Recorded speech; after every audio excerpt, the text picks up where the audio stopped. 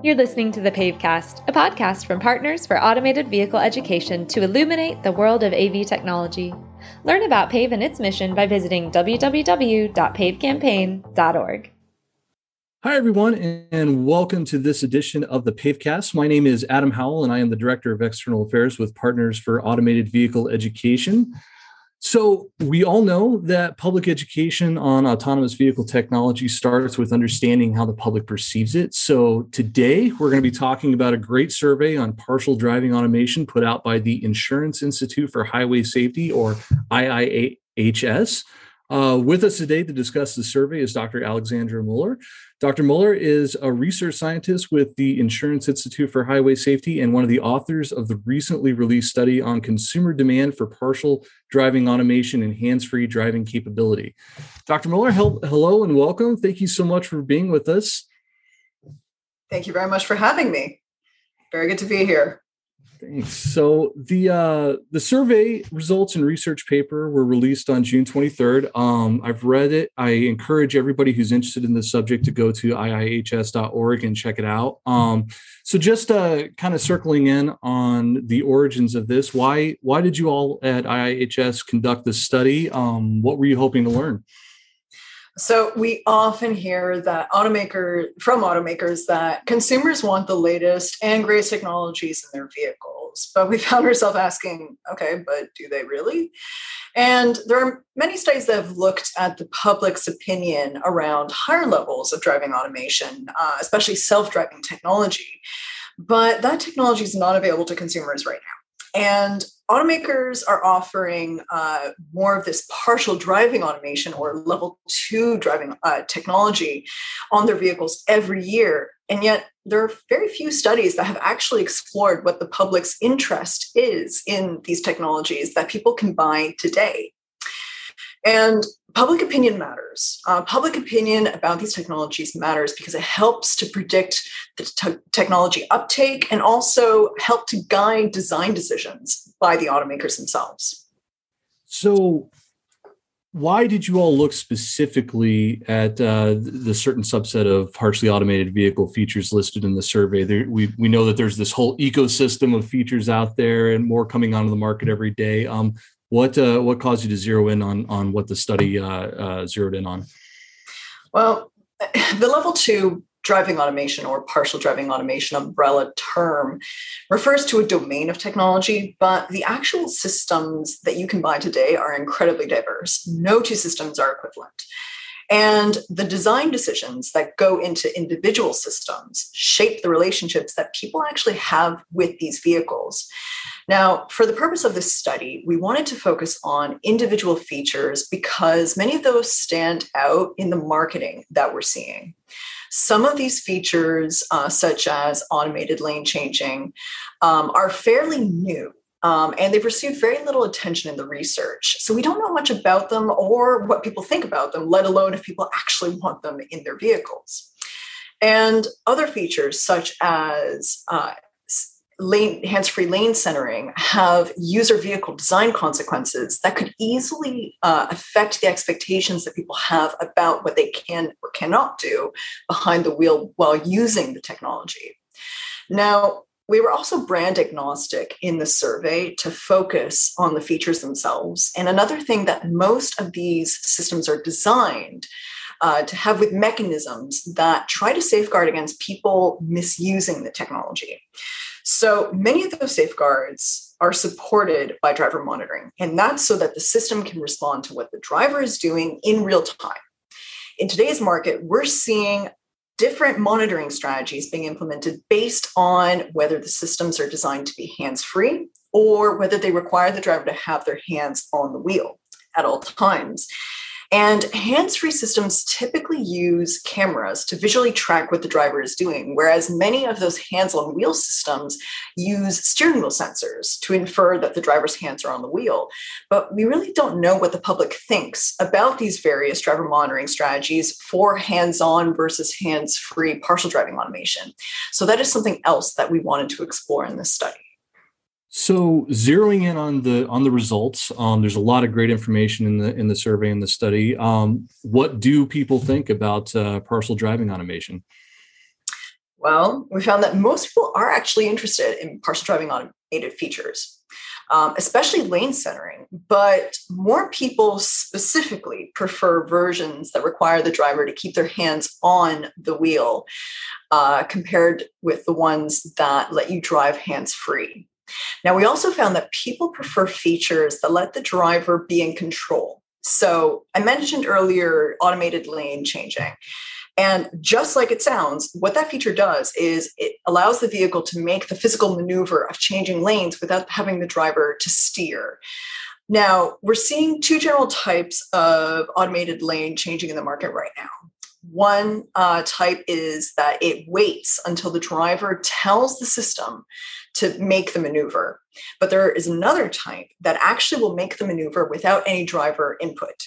And the thing about those features, regardless of whether they are driver initiated or confirmed or whether it is vehicle initiated, is that they all, again, fall under that domain of partial driving automation, which means that the vehicle at no point can drive itself, and the driver is always responsible for making sure that that maneuver is safe for the system to perform and to intervene if it is not safe.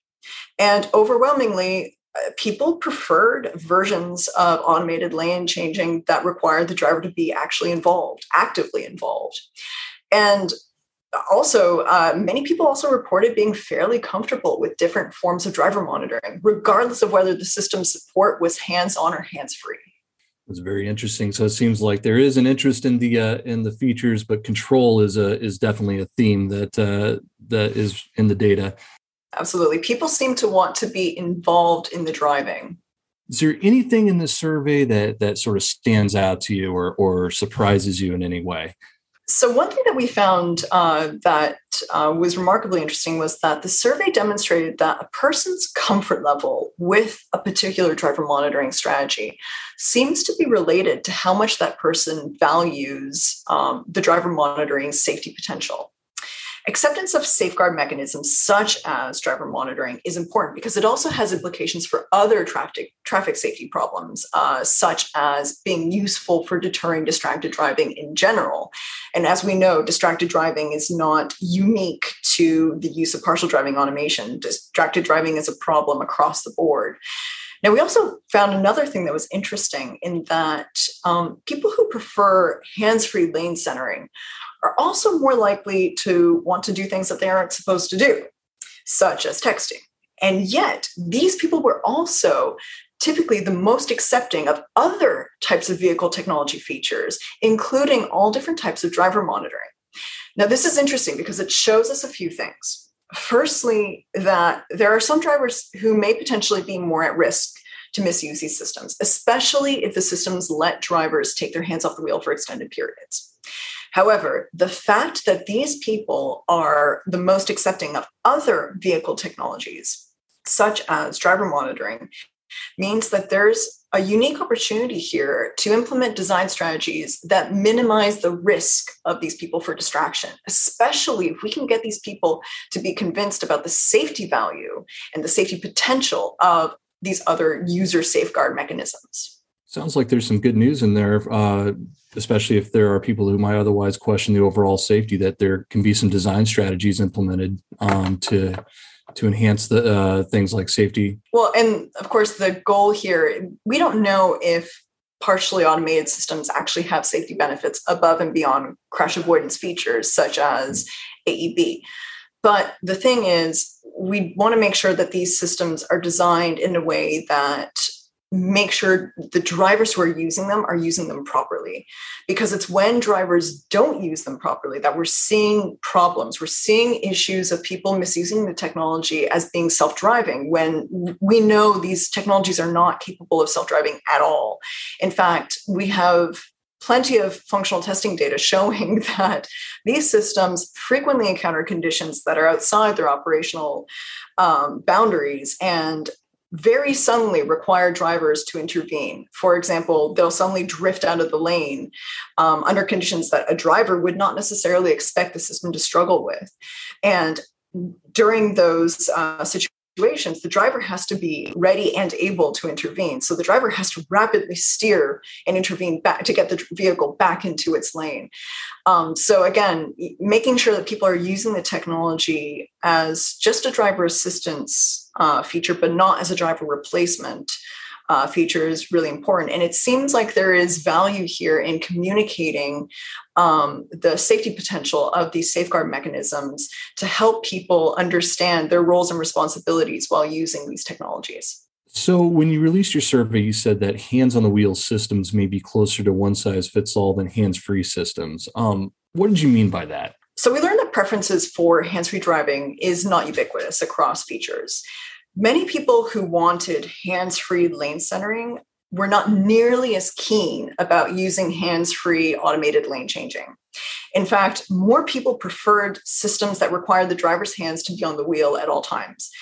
Now, we also observed a general reluctance for vehicle-initiated auto lane change. Remember how I mentioned this is when the vehicle makes the decision to do the automated lane change on its own without requiring any input from the driver. And this, in combination with the greater preference for hands-on wheel design, suggests that more people want features that keep them physically involved in the driving. So we talked a little bit earlier about, the driver responsibility role with regards to using these features and the role of communication. Kind of tying into that, what do you see as the role of marketing and how the public understands automation in vehicles? Well, marketing influences consumers long before they even get behind the wheel of these vehicles. For example, we know that the name of a system influences the expectations that a person might have about its functional capability, which is why automakers have to be very careful in their naming so as not to mislead their consumers into thinking that these systems promise more, that they can do more than they actually really can. And there are many adverts, for example, on television that can easily be misunderstood and lead consumers into thinking that these systems are more functionally capable than they really are. Truth in advertising matters, and consumers should not have to read the fine print to understand what their general role and responsibilities are when it comes to using these systems properly. How these systems are even designed with respect to interactions that drivers have physically with the interfaces, system behavior, and more will lead and affect the relationships that people have with these vehicles. And if these systems are not capable of driving themselves, they should be designed in ways that minimize opportunity to be used as such from the very outset. Truth in advertising matters. I think that's such a great point when it comes to how we all interact with these systems as they roll out more and more into the future and more people start using them. Absolutely. Do you have any expectation that driver attitudes will change over time? For instance, when they have the opportunity to try out more fully automated vehicle features in controlled settings, demonstration events, or other types of hands-on environments? Yes, so there is research showing that attitudes can change once a person gains actual experience using certain vehicle technologies. However, that wasn't the purpose of this study. This study was designed to capture the public's general interest in these technologies, to understand how many people even want these features that have, for example, hands-free or hands-on wheel designs. So do you plan to conduct a follow-up or repeat the survey in the future to compare your results and see how attitudes might be changing? So while this study was designed to capture the general public's interest, the regular users of these systems might actually have different perceptions and behaviors depending on the type of vehicle that they own. So actually, we just completed a study looking at this very question to explore the expectations, habits, and attitudes that regular users of partial driving automation have. Now, hopefully we'll be able to catch up next time to discuss the study after its upcoming release. Definitely. We'll be looking forward to that. So what are the next steps? What do we do with this information? What do we see down the road when we look at this report? So we don't know whether these systems actually have any safety benefits yet, as you and I just spoke about. So there's a lot of unknowns about what the long-term effects will be when it comes to having these technologies on the road. One of the ways we're approaching this at IIHS is to ensure that these features can be used appropriately. Earlier this year, we announced our newest vehicle ratings program, which focused on the design safeguards implemented in these systems to help people use these systems properly. Now, for this ratings program, we hope to get a representative sample of systems that are available in the market today to demonstrate the diversity of the technology. And what we've seen with our other ratings programs is that manufacturers pay close attention to them. We have seen that manufacturers rapidly improve, for example, with crash test improvements and crash avoidance performance, and we expect to see the same with this program. Now, more research is needed to understand what consumers want and what they need to stay safe. Sometimes driver convenience features undermine that goal, though. And there is this strange misconception that the push for safety comes at the cost of innovation, but this just simply isn't true. By requiring safety to be a paramount requirement around which innovation is created, it actually raises the bar for everyone. And raising the bar is not a bad thing. Although we fully recognize that it's more difficult to do than design for convenience alone, but by requiring designs that incorporate a safety focus, the innovation will emphasize empirically driven design solutions that are often ingenious and give the manufacturers a competitive edge. Now, on the other side of the coin, it's also bad for business to implement unsafe technology that puts the consumer base at risk. So there's also a long-term financial incentive to create good designs. Definitely. I think we can all agree that safety is the number one pillar under which everything needs to be built upon. So I think it's very clear that these earlier partial driving automation systems are an important step towards the future, the greater levels of automation that people think about when they imagine self-driving vehicles, and also just understanding how people feel about the technology today. And it really gives us an idea of what to expect down the road. So with that, thank you so much for being with us, Dr. Moeller. Thank you very much for having me.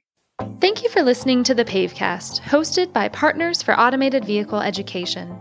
To learn more about this and other topics related to automated vehicles, visit our website at pavecampaign.org or follow us on your favorite social media at PaveCampaign.